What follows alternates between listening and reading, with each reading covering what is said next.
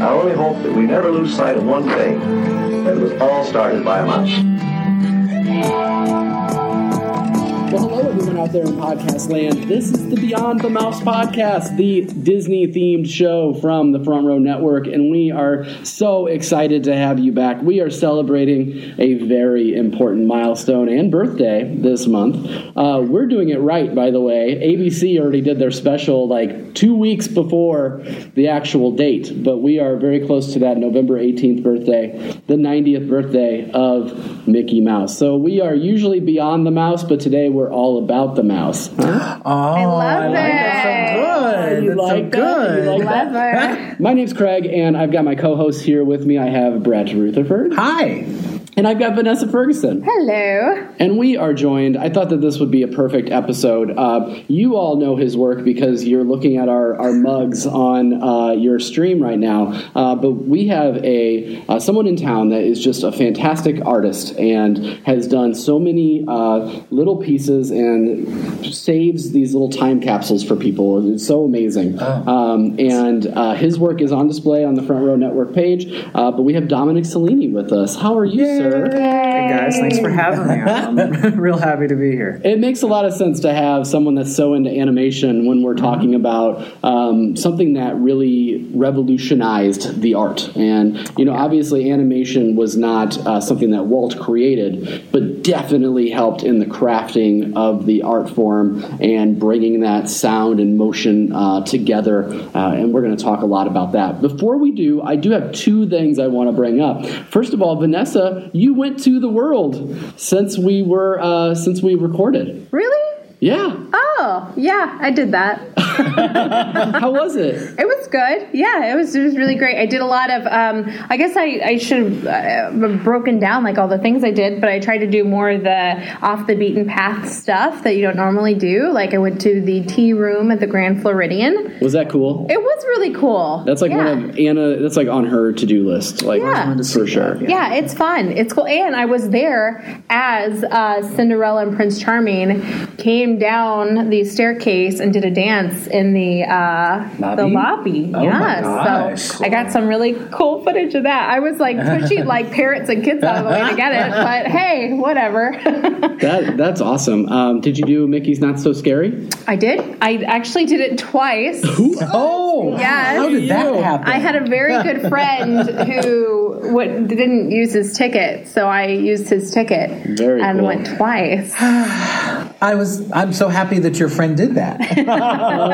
I see what happened here. Yeah. So. My plans changed, so I moved, and I'm like going, hey, wait a minute, Vanessa's going. Why doesn't she go twice? That was extremely nice. It was extremely nice. Oh, yes. well, Very cool. So, favorite thing about the party? Oh, either night. Gosh, I really wish you would have prepared me for this beforehand. No worries. That's kind of how I roll. The atmosphere. I think that's the one thing that you can guarantee on, because I've been looking at Merry Christmas Party as well. Not that I'm not going a fourth time this year. That's just, I can't. But that's one thing I read on all the comment sections of which one would you rather go to. A lot of people say Halloween party because the atmosphere, there's just such an energy and people are dressed in costumes and you get candy and it's just a lot of fun. Both times. Go ahead. So it's that's what I would say since you put me on the spot. Maybe I would think of something smarter had you prepared me. Absolutely. Well, I am also going to put our guest on the spot as well. We just released on Tuesday, or I guess it would have been Monday night. We lost a legend in Stan Lee. Yes. And we did a memoriam episode. It was Jeremy, Scott, myself, and then Ryan from kind of our sister podcast After the Hype, and just reflected on him as a pop culture icon and as an animator and as a comic book editor and artist and someone that created so many amazing characters for us. And since they are under the Disney umbrella now, I thought we should at least get your thoughts on Stan Lee, and did he inspire what you do today? Was he was he one of those, or what was, what are your thoughts on the passing of Stan Lee? Well, of course, Stan Lee, I mean, it's one of those things I look at now. I know a lot of people were very sad about his passing, of course, because, we've grown to all recognize him, not even just in the comic book world, but he's been part of the popular culture, zeitgeist. He's a household name. And it kind of felt like everybody's grandpa or uncle. So, there's always going to be a little sadness when he's gone. But really, when you think about his circumstances, he was really fortunate to leave such a legacy behind. The worlds he created and the opportunity he had, it's an artist's dream. Now, Stan Lee was more on the writing side of things, and I'll admit it's a little bit of a gap in my art knowledge. I was never a huge superhero comic kid. I mainly grew up watching the cartoons, like Justice League, Batman the Animated Series, things like that. But like any kid, I loved Spider-Man. I loved those characters. We all played that. And, of course, I enjoy the new movies. Stan Lee, I know there's a little bit of controversy even surrounding some of his relationships way in the past with artists like Jack Kirby. To tell you the truth, I'm not much of an authority to speak on that kind of thing. I read things here and there about it, but I'm not as entrenched in that world as I am so much as with animation. But that being said, his influence on popular culture, animation, and entertainment in general, it can't be understated, really. Much like Disney, he's created a world and kind of, even though, obviously he didn't, create comic books, he didn't create superheroes, but he's part of who defined the genre, much like Disney did with animation. When we think superheroes, his characters are some of the very first to come to mind. Yeah, he's got, like you said, that legacy. I'm repeating myself from the episode we just did, which is on the Front Row Network feed, by the way, if you're just a subscriber to the Beyond the Mouse feed. But, we are fortunate if we can leave one piece or one memory behind when we leave, right? And this man has thousands, tens of thousands of different individual characters, pieces that he's built, and that legacy will go on forever. So Spider-Man alone would have been tremendous accomplishment. Right. One of the most iconic characters around the world. Everybody knows Spider-Man. Not only that, you got Hulk, X-Men, Avengers. Fantastic Four. Yes. We've talked about a lot of that stuff. Go back and watch or listen to that Memoriam episode. But now let's kind of shift gears and talk about our episode for this month, which is all about the 90th birthday of our dear friend Mickey Mouse. And so we're going to break this up into kind of 4 different areas that I want to talk about with Mickey. And I asked all of the folks around the table to think about an area celebrating Mickey Mouse that they would want to talk about. So Dominic, of course, talked about the animation, or wants to talk about the animation. Brett wants to talk about the exposure to different mediums and the merchandising and kind of how that developed. Vanessa is going to talk Mickey in the parks. And then I want to talk about Mickey for the next generation. So that's what we're planning on doing today. And we'll get started right away with talking to Dominic about, because, this really was one of those pivotal moments in animation and a pivotal moment in Walt Disney's life, because he had sold Oswald, did sell it, had kind of Oswald taken from him in a way based on a contract that he signed. And he was very much ready to quit altogether. And it was that drive. And of course, Iwerks, who helped develop Mickey Mouse as well. So let's talk about Mickey from the animation perspective. What would you like to discuss about that? It's funny that you bring up, Mickey's turning 90 this month. Puts in perspective, Mickey is younger than Stan Lee. Right. Kind of makes you sit back and realize when you think about how long, it's just to think someone was longer, born before The Great Gatsby was written. Yeah, absolutely. But I digress. Right, yeah. Well, it is amazing because when you think about Mickey's introduction, Mickey kind of ushered in the era of sound and film. Now Mickey appeared first in Plane Crazy. A lot of people cite Steamboat Willie as his first appearance. I suppose that's more canonically. I can't remember necessarily if it was released before Plane Crazy or something like that. But Plane Crazy was silent. Steamboat Willie had sound. That's kind of what put Mickey on the map. And I think in that one, that's the first time you see Mickey with shoes, because in Plane Crazy, he didn't take off right away. He was a little bit too much of a troublemaker. He's almost kind of being too pushy with Minnie. He kind of takes her up in the plane, kind of antagonizes her a little bit. He's a little more of a rascal, too akin to other characters at the time like Felix and whatnot. After Steamboat Willie took things by storm, they started their silly symphonies and whatnot. And if you really look at the animation of that time, not to understate the tremendous talent of iWorks, who I really got to bring up because UB is so integral to Mickey's creation and Disney becoming what it was, but he's not a household name like Walt. Mm-hmm. Mm-hmm. But UB iWorks was more of an animator than Disney was. I mean, Disney was an artist, but he wasn't near the draftsman that the people who worked for him were. Disney's talent was spotting talent, putting people where they needed to be, kind of amassing that sort of thing. So when he put UB to work, UB turned out just an incredible output. Stuff that I'm getting carpal tunnel just thinking about how much he did.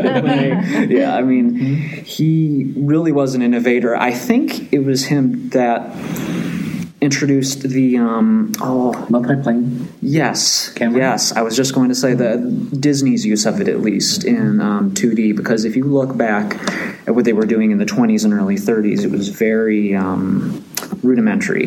There was that rubber hose animation. Mm-hmm. Characters, they moved and stuff like they didn't have bones. Cartoons, when you think about it, when you really read about it, it puts in perspective how primitive animation was at the time, how new it was. Walt's only previous experience was doing the little these shorts, the Alice cartoons, exactly, where it was a real-life girl, superimposed with these animated backgrounds and whatnot.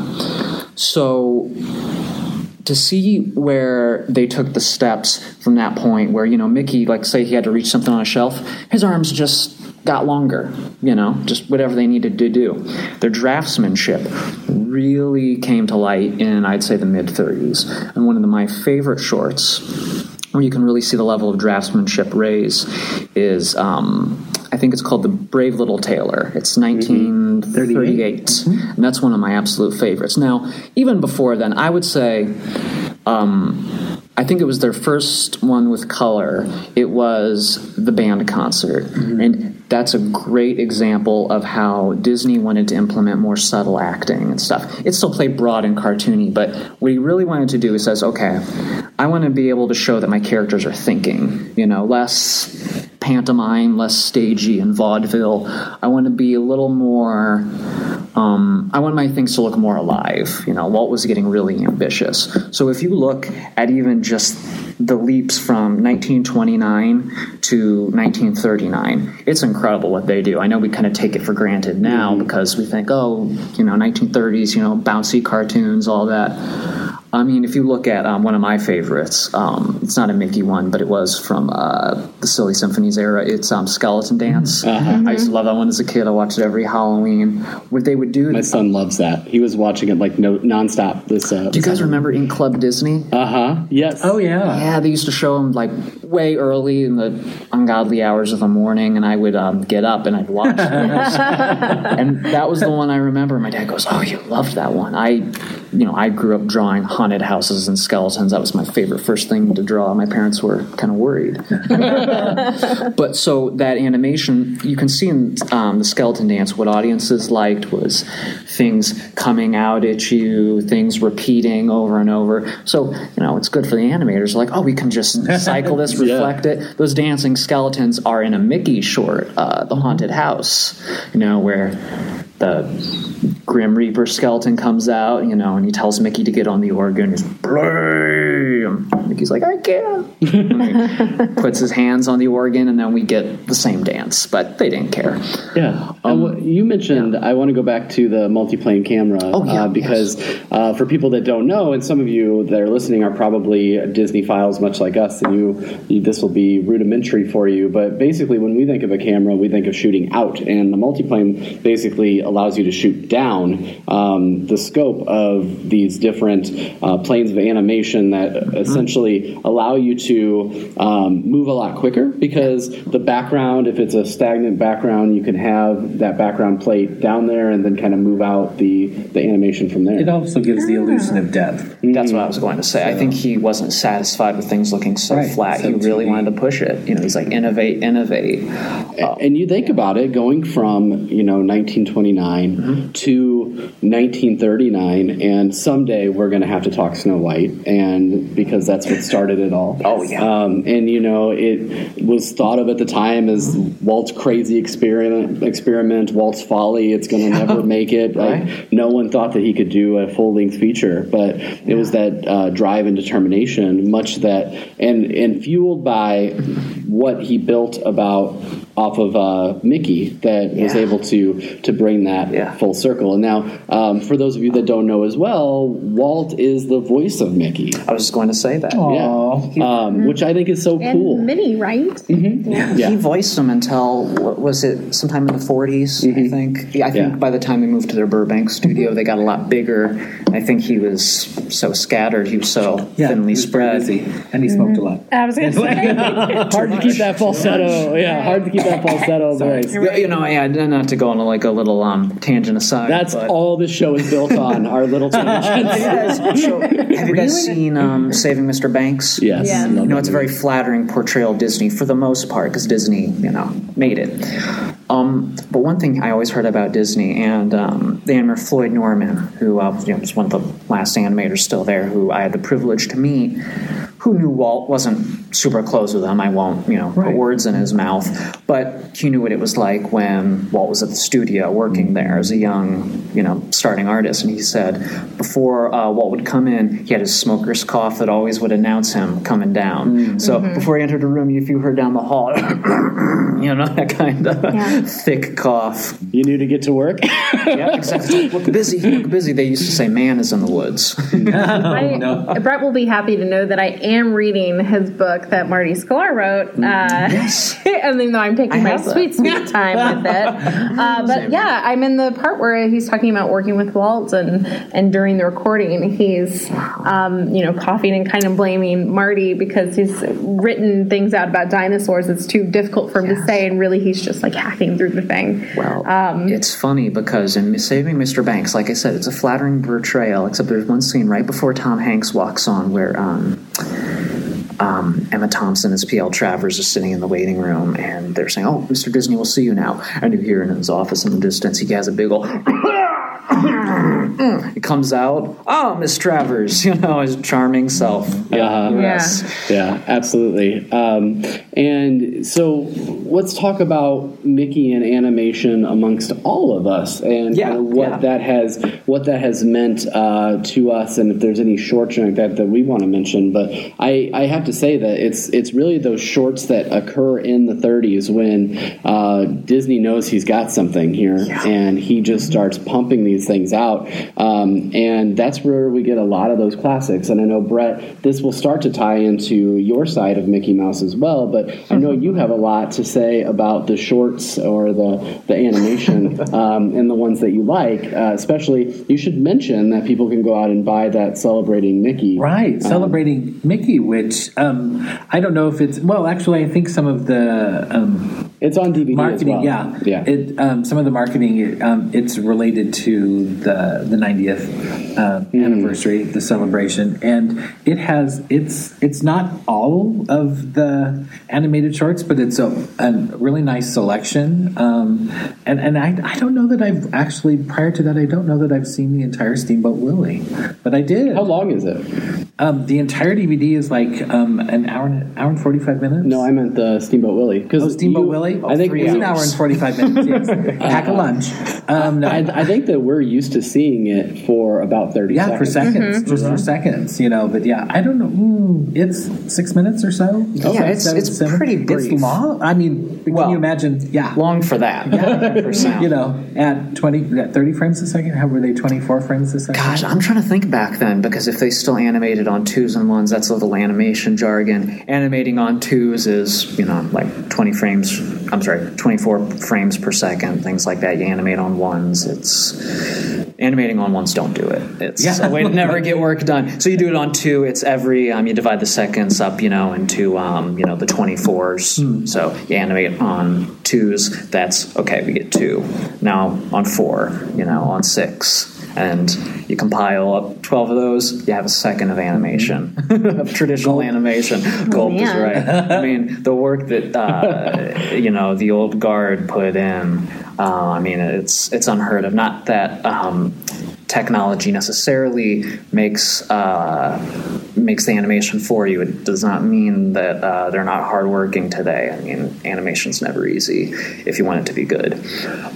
That being said, though, doing that on paper, second by second, and then painting it. That takes mental resolve. Yeah, and we should mention, speaking of painting it, a lot of times when you hear about Disney, you hear about the 9 Old Men, and you hear about all these amazing animators, but little known, and I think they're getting more credit now as time has gone on, but many of the women that worked for Walt Disney that were in the ink and paint shop, and really, those ladies were working just as hard as those men. Absolutely. How about the in-betweeners that were everything in, this is it and this is the movement. Can you please, make, oh my gosh. It's just and we don't even hear a lot about the people before the 9 Old Men that he brought on, like Norm Ferguson, and even though Les Clark was one of the 9 Old Men, Les Clark had been with him since the beginning and things like that.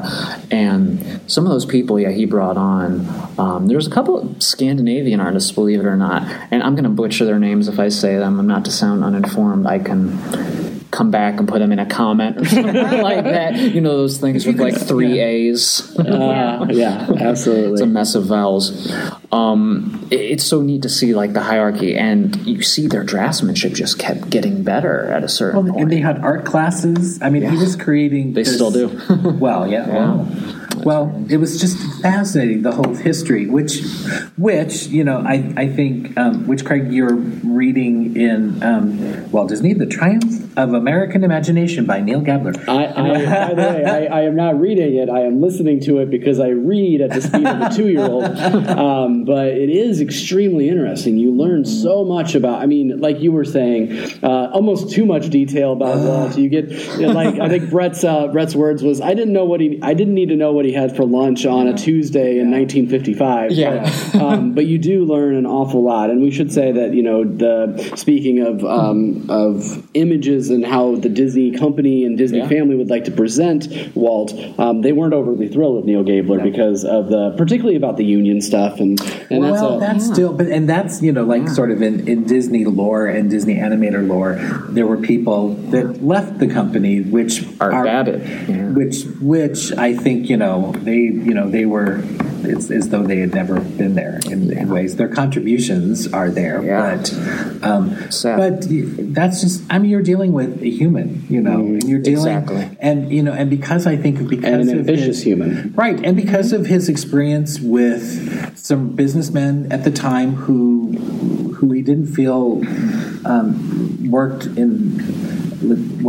an honorable level that he wanted. I think that sort of followed him throughout his lifetime as well. And plus, you're talking, you're looking at a different time. Yeah, that's the thing. It's like I don't want to go down like such a huge tangent of Walt's past, and we should at some point maybe do like a whole examination of Walt for an episode. But when you finish the exactly. I need to finish the book. I need to watch Pollyanna, Brett. I get it. Okay. I'm in the same boat. He's not letting me live down. I haven't finished this book. I've had it for months. I did it in 3 hours. The audiobook is 22 hours long. Anyway, anyway, but we were talking about Walt, the films. Yes. Walt saw himself, and this isn't politically. I am very far away from Walt's thoughts. It's a different day and age, but Walt thought of himself as a true American story and a true patriot. And so when he put it in terms, the whole Red Scare stuff, things like that,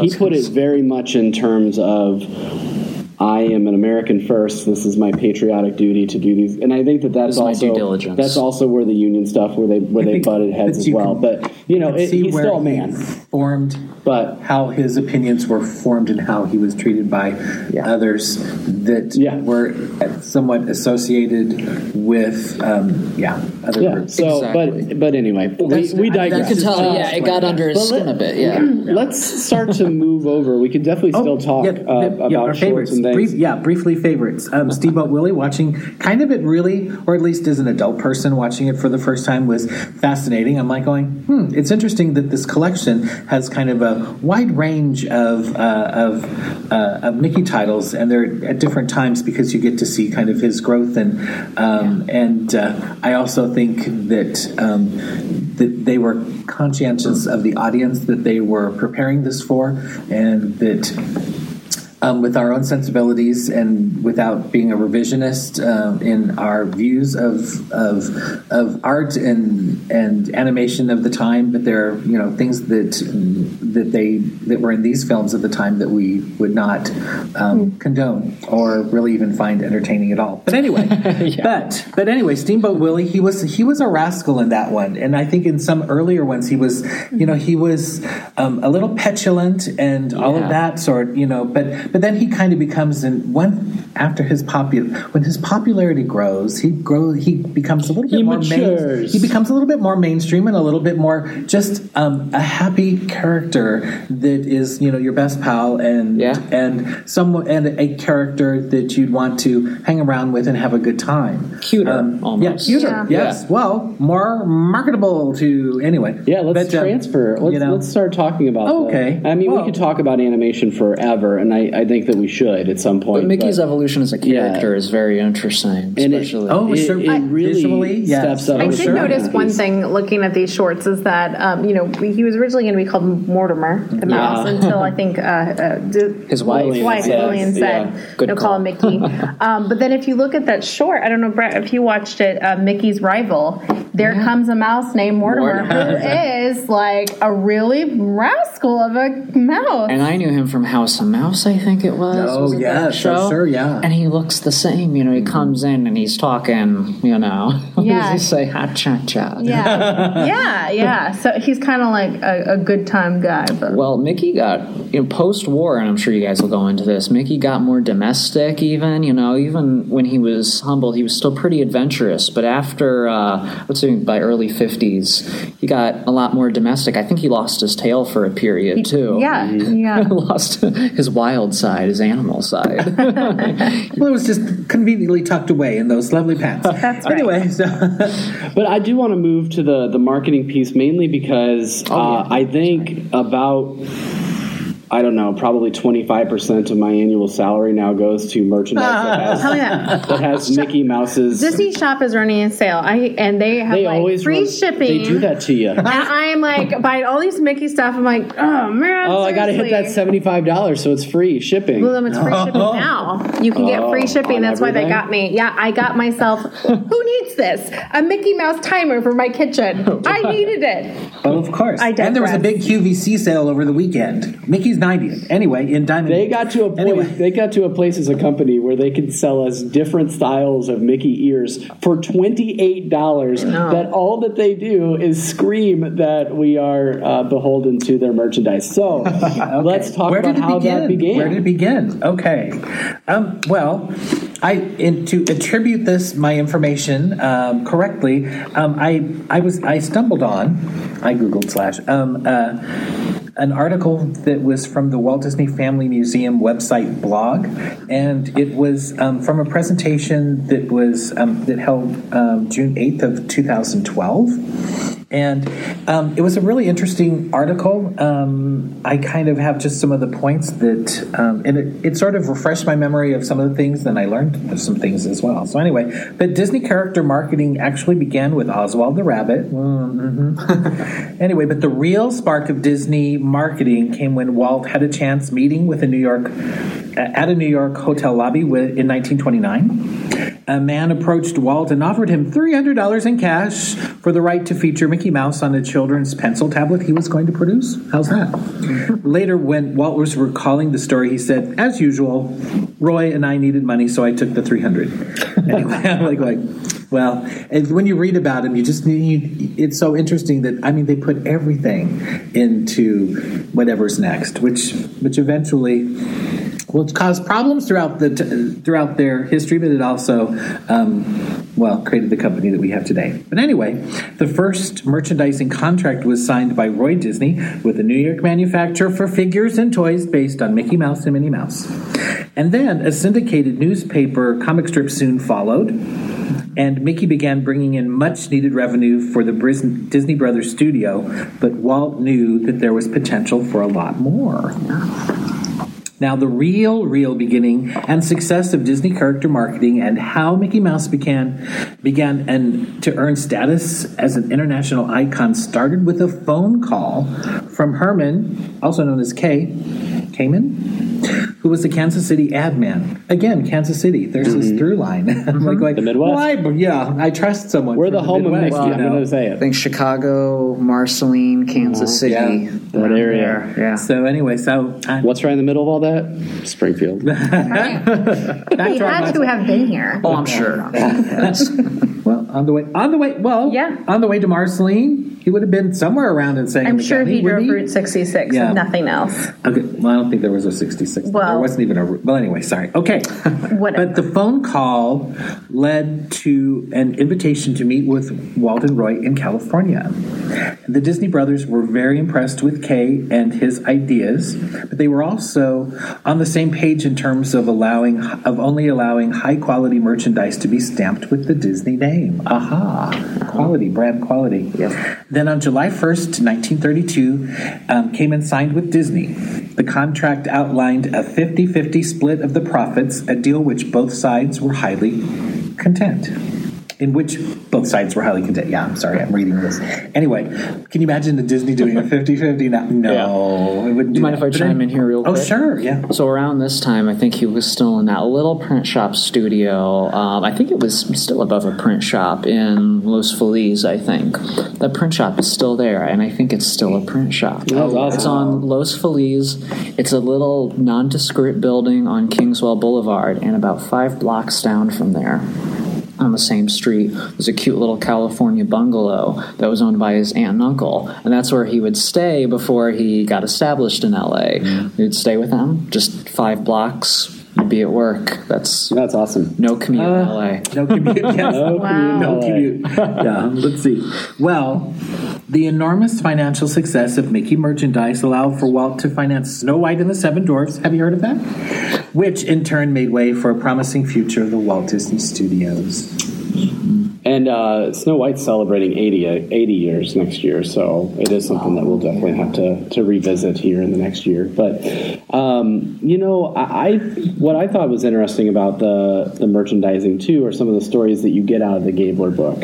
And I mentioned this to you as we were walking up the steps to record this. But when I think of toy trains, there's one name that comes to mind, and that's Lionel. And Lionel trains were in bad financial shape. And they were about ready to close up shop. And then all of a sudden, they merchandised and they licensed to have a Mickey Mouse steam car for Christmas. And they sold over 250,000 units. It kept the company afloat. And they're still extremely profitable. You know what I mean? Like that. So it had that level of impact in this, huge.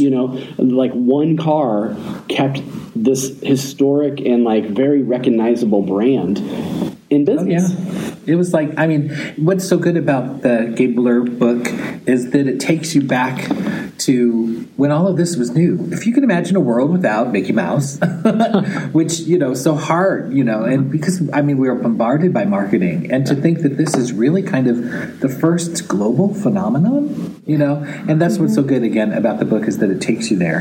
And then, and it was kind of like, also in my research, that really, as far as movie promotion, that really it was up to each theater to do its own promotion. So studios would send some promotional material or just some idea, but Disney certainly ran with that. And so that was all. But it was kind of this whole when Mickey was new, Yeah, absolutely, and just became such a huge brand onto itself and helped develop the Disney studio. And it helped us get. He helped us get everything we have beyond that, and that's that whole quote. And it starts our episode, but it's all started with a mouse, and then it really flourished from there and gave us everything. On the art side of that, there's a real interesting.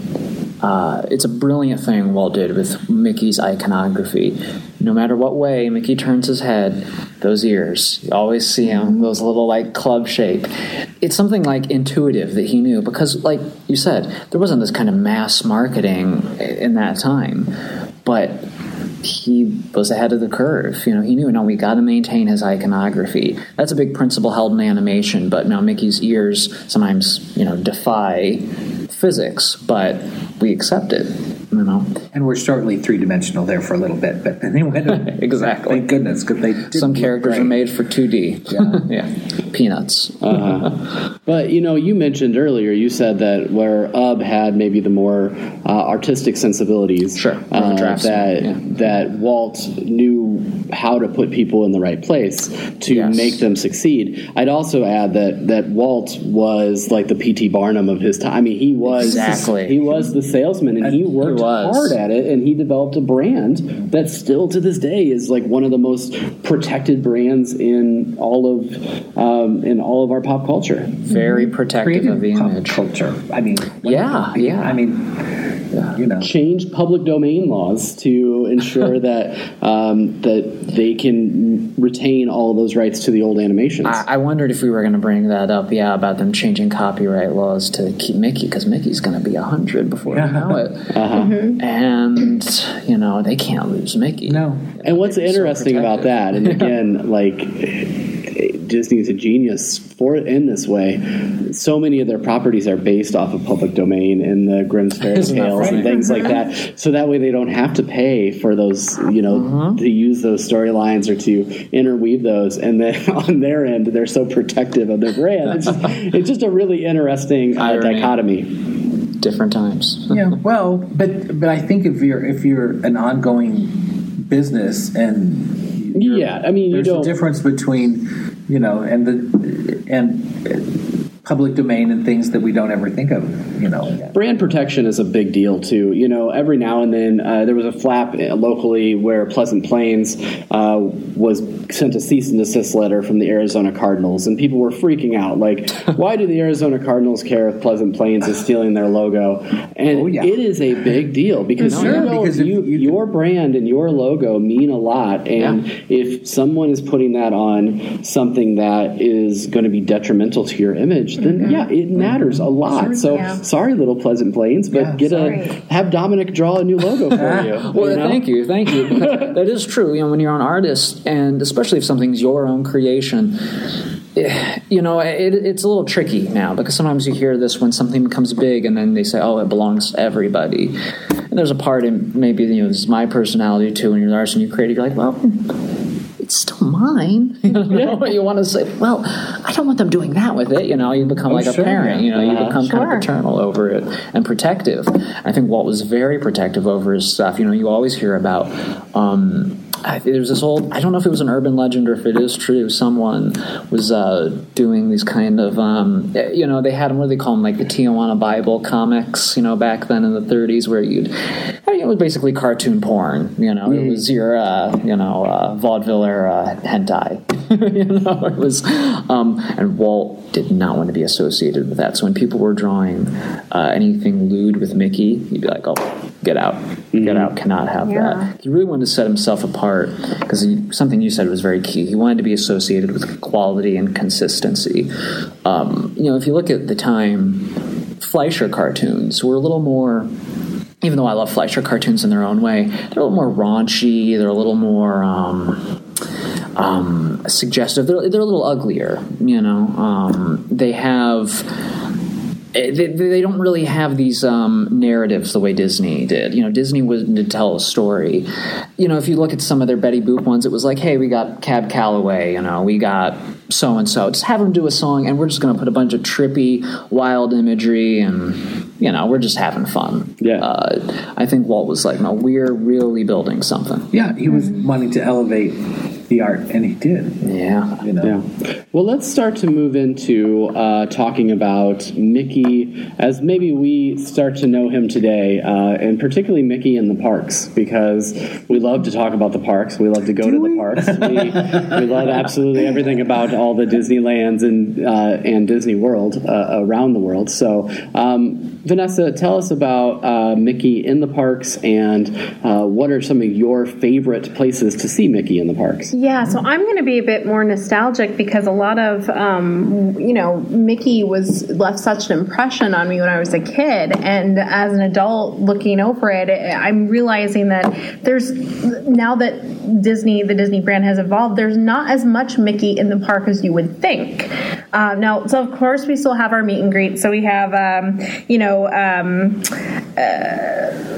Farmer Mickey, Safari Mickey, Classic Mickey, Sorcerer Mickey, all different kinds of Mickey, Chef Mickey. They have him at the dinners. Mickey. Well, that is my favorite one, is Magician Mickey. However... Let's talk about it. Okay, so now I'm getting nostalgic, right? I'm go to therapy session. I know. So this year we did away with Talking Mickey at Walt Disney World, which if you aren't familiar with Talking Mickey, which surprisingly, even though it had been around for, I think it opened in maybe 2010 or 2011 in Walt Disney World, and it ended in 2018. Surprisingly, a lot of people did not even know that existed, that he actually talked. Wow. So that was like my number one tip for people who are planning was go see Talking Mickey. I didn't see that. Yeah, now I can't. But he spoke to you, and seriously, my first time going in, I thought, I'm going to be fine. I'm going to have a normal conversation with Mickey Mouse. It'll be fine. I got so fangirled, I couldn't even speak. I was like, hi, Mickey, hi. And he's talking to me, and I can't even register what he's saying because I'm so Is it just a pre-recorded? But he has so many different sayings that it's like he's having a conversation with every guest that comes by. It's Disney magic. It's very interactive, and he even spoke Spanish if you were of Spanish speaking. And he did card tricks. Right. Yeah, and it was really legit. And so their reasoning was that Mickey doesn't talk elsewhere. But here's your argument. So here's the thing, though. I did a little history on this because I was like, I need to know where this Mickey came from. So they've actually been working for quite some time on what's called Disney's Living Character Initiative. So this actually started a long time ago with, did you guys, I'm so excited about this. Did you guys ever watch Pooh's Corner? Yes. Okay, so that's where it started, right? So Pooh's Corner, Winnie the Pooh and his friends talking on TV, amazing. And they're like, it's not a cartoon, it's not animated, it's the real thing. Then, following that, this is what got me most excited. You guys, I've never been able to talk about this with anybody before. Okay. Dumbo Circus? Oh, Did sure, you guys watch that? Yes. Oh my God, I had every episode on VHS. It was my favorite. So that's where it all started, right? So then they started bringing it into the parks with some of the stage shows. The Muppets had a show. And of course, we see some of that that character movement in their parades and their stage shows. Primarily stage shows, though. Primarily stage shows, but I've noticed sometimes, and maybe I'm just having, I don't know, maybe I'm remembering incorrectly, but I thought the eye movement does happen in the parades. Don't they? Don't they like blink their eyes? It's kind of like, I think it, I know. To get out of the magic for just a moment, I think it depends on the show budget. Or I don't know, because I'm like going, there's, Disney is so about consistency that there's so much inconsistency in that it's frightening. But back to you. Because you will know this. So I'm going to get into Toontown here in a second. But the Tailspin show with the live show in Toontown, like some of the characters would move their mouths and talk. Like, I don't know, did Baloo? I think Baloo did. I'm looking at you because I think you would know. After I did the show, I'm like going, I didn't see it anymore. I did the. Some of them didn't. Disney Afternoon. If you're talking about kind of the history of articulated characters at Walt Disney World, it did start with the Muppets, with Meet the Muppets. Yes, Meet the Muppets. And then I think it was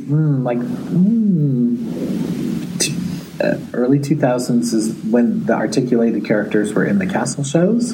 Well, they had Rafiki too doing the Lion King, and that was probably probably closest to what we could see today because it was the most like smooth animation, realistic. Well, and filmings, they'll do it for filmings because they did it for Mickey's. TVs.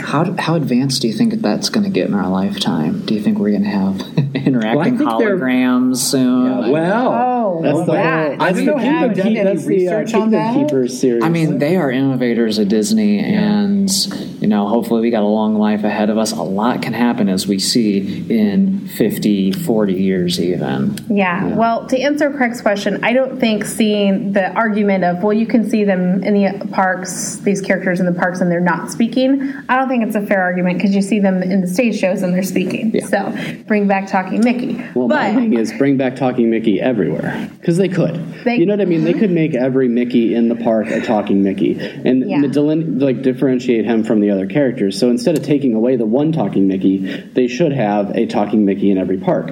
It's not that hard to do. Well, there is, I don't know. I mean, they just say it can be difficult. It's not as much. This company makes billions and billions of dollars in their parks and resorts every single year. But it is a business and a bottom line. Go ahead, yes. But anyway, if you do want to see any animated characters, Disneyland did test out a talking Mickey, Minnie, and Donald. I can't find that they're still doing that, but that is something that they might bring back.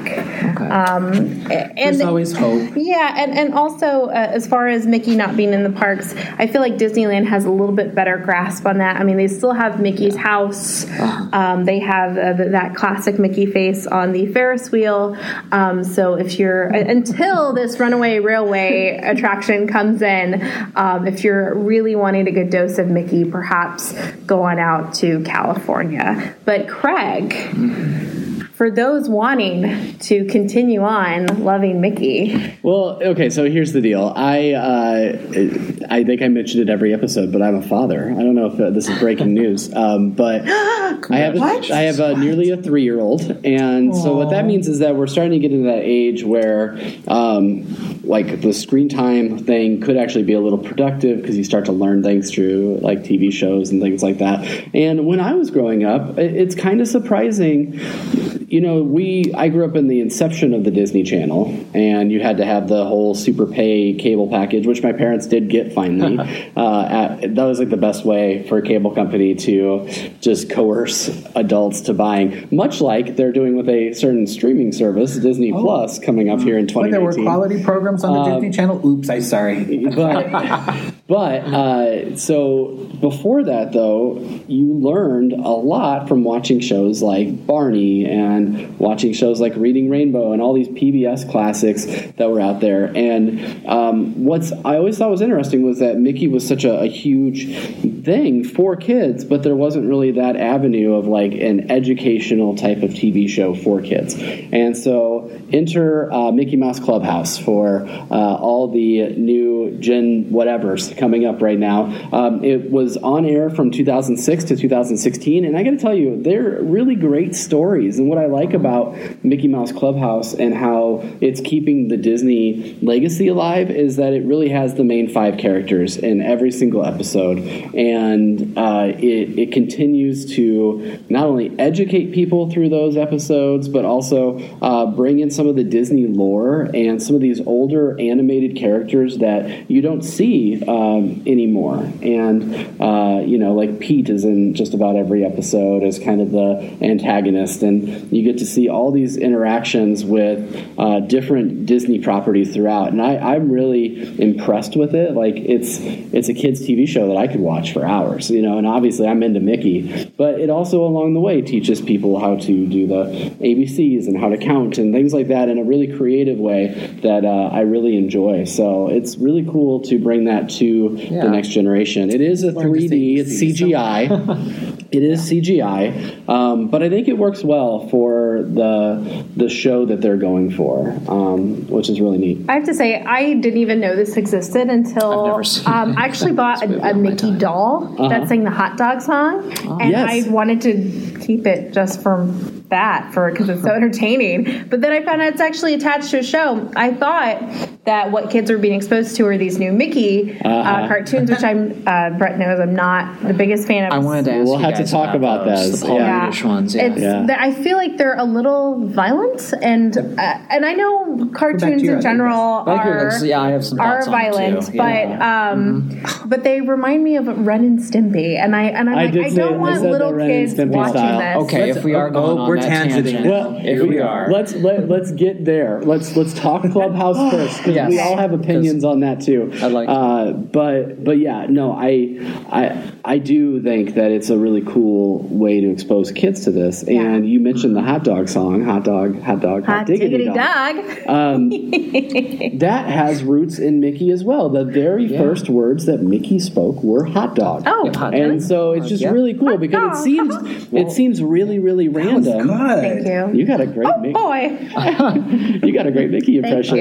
Walt would be pleased. But so it's cool that they use this to to be this educational piece and to get kids hooked on Disney right away. Yeah. But at the same time, they bring in some of those old pieces in a creative way. Also, They Might Be Giants does all the music, and I love them. Yes. So I didn't find that out till my kid wanted to listen to it on Spotify, so I looked it up, and the entire album is They Might Be Giants. Wow, so, that's awesome. Yeah, they do all the they did the theme song, they did Hot Diggity Dog, they did all of that. This just reaffirms my belief that all kids should be so check out Mickey Mouse watching Clubhouse. This show.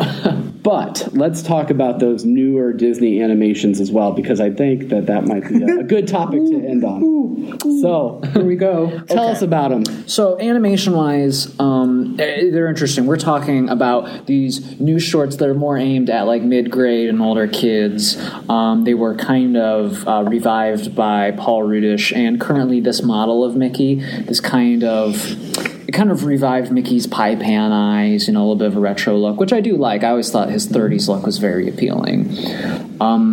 It kind of uses this kind of flat graphic art style, which I'll tell you. So animation now, especially for TV, is there's a lot done with 2D rigs. Now, I could go on a tangent all day about 2D rigs and my feelings about them in 2D animation. It's kind of like the 3D principles, where we talked about how time-consuming traditional animation is. A 2D rig moves something kind of flat. It's popular in web animation, but it's become more advanced. Disney knows how to make it look good, but I'm not wild about it. You might recognize it in like the new DuckTales, Star vs. the Forces of Evil. It's nice. They have designs that complement it and work with it well, but it looks a little flat to me. And obviously that's the look. It's okay to look flat. It's a 2D cartoon, but there's something not quite as lifelike about it. Now, the overall tone of the cartoons, now I will say, though, despite the animation, I do think lovely work is done there, obviously, so I love to work there myself. So I would never talk bad about the animation done there. It's just juxtaposed to the golden era animation. It does make you kind of yearn for that time a bit, but I can appreciate the modern sensibilities, of course. And there's wonderful kind of mid-century, like background style art that I just love. It's very reminiscent of the backgrounds in 100 101 Dalmatians, which, funny enough, you guys probably know this, Walt wasn't crazy about the look of that movie. I love it. I kind of love the Xenograph era Disney because I love seeing their pencil marks and all that kind of stylized look. So they know how to implement that. But you guys probably know what I'm saying, though, that some of the characters, like what they did to Goofy, boy, man, they were hard on Goofy. They had him looking like he fell on hard times. It's a little, I don't want to say meaner, but it's a little bit, I feel like this is a trend that started a little bit with, have you guys seen Runaway Brain? It was the short from 95 that I think it preceded a Goofy movie.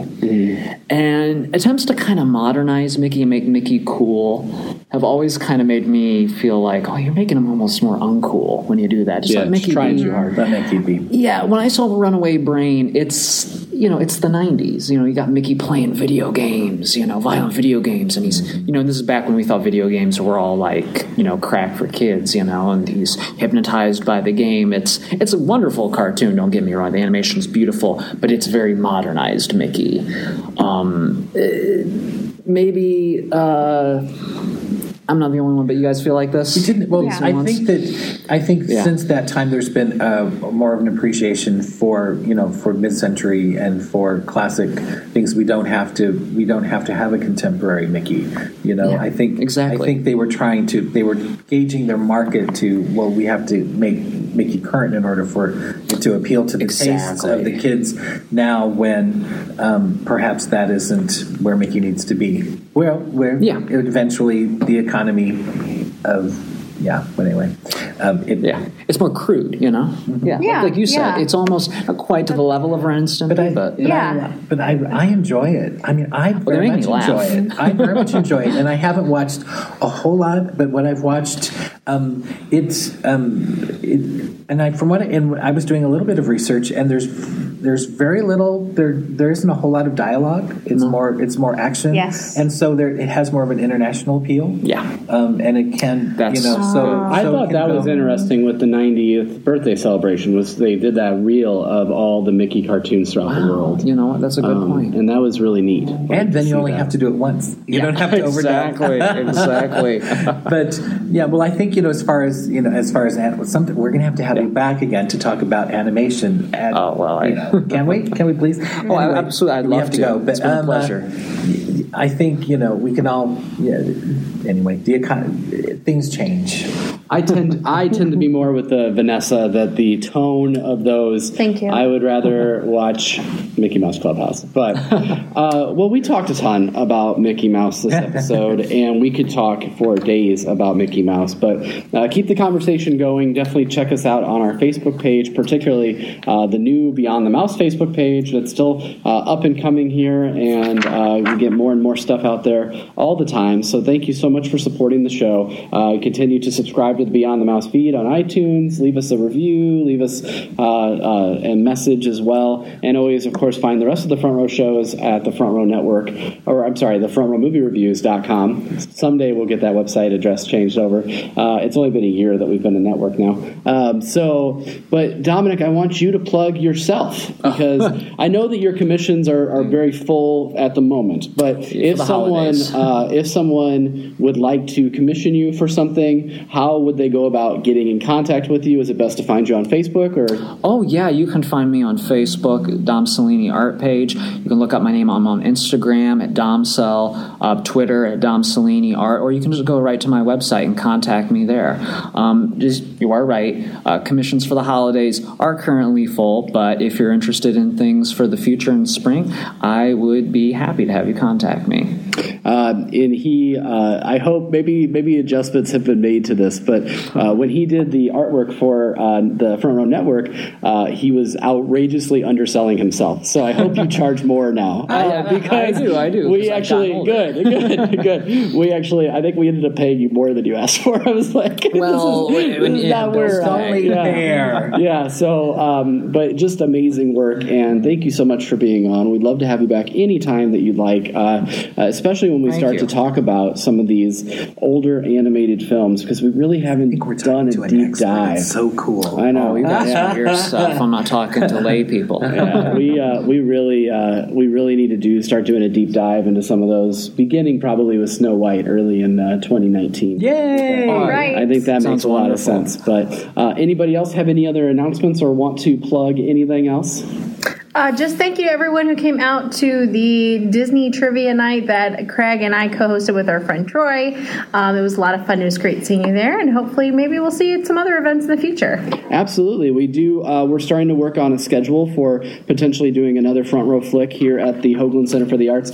If not by the end of the year, definitely into the future. But we're really working on one, trying to get one nailed down for December, so hopefully we will be able to announce that very shortly as well. I know that the rest of the guys have a full slate of shows, and Lou wanted me to mention that he is going to do a brand new show next week. It's debuting. It's called Get Hyped, and it's a show that gets you really excited to go watch the sequel or the remake of whatever's coming out. So he is doing Get Hyped. I got hyped. He is doing Rocky IV in preparation for Creed 2. Okay. Oh, really? All right. So, because, of course, like, Ivan Drago's back in Creed 2. Yeah. So, I like the very first excited. Creed, so. It was such a good movie. It was. Such a good movie. That's Is there a number of Disney films coming out before we go? Let's see. A bazillion. So Ralph Breaks the Internet. Yes, next week, which is amazing. And we plan to all get together at some point, hopefully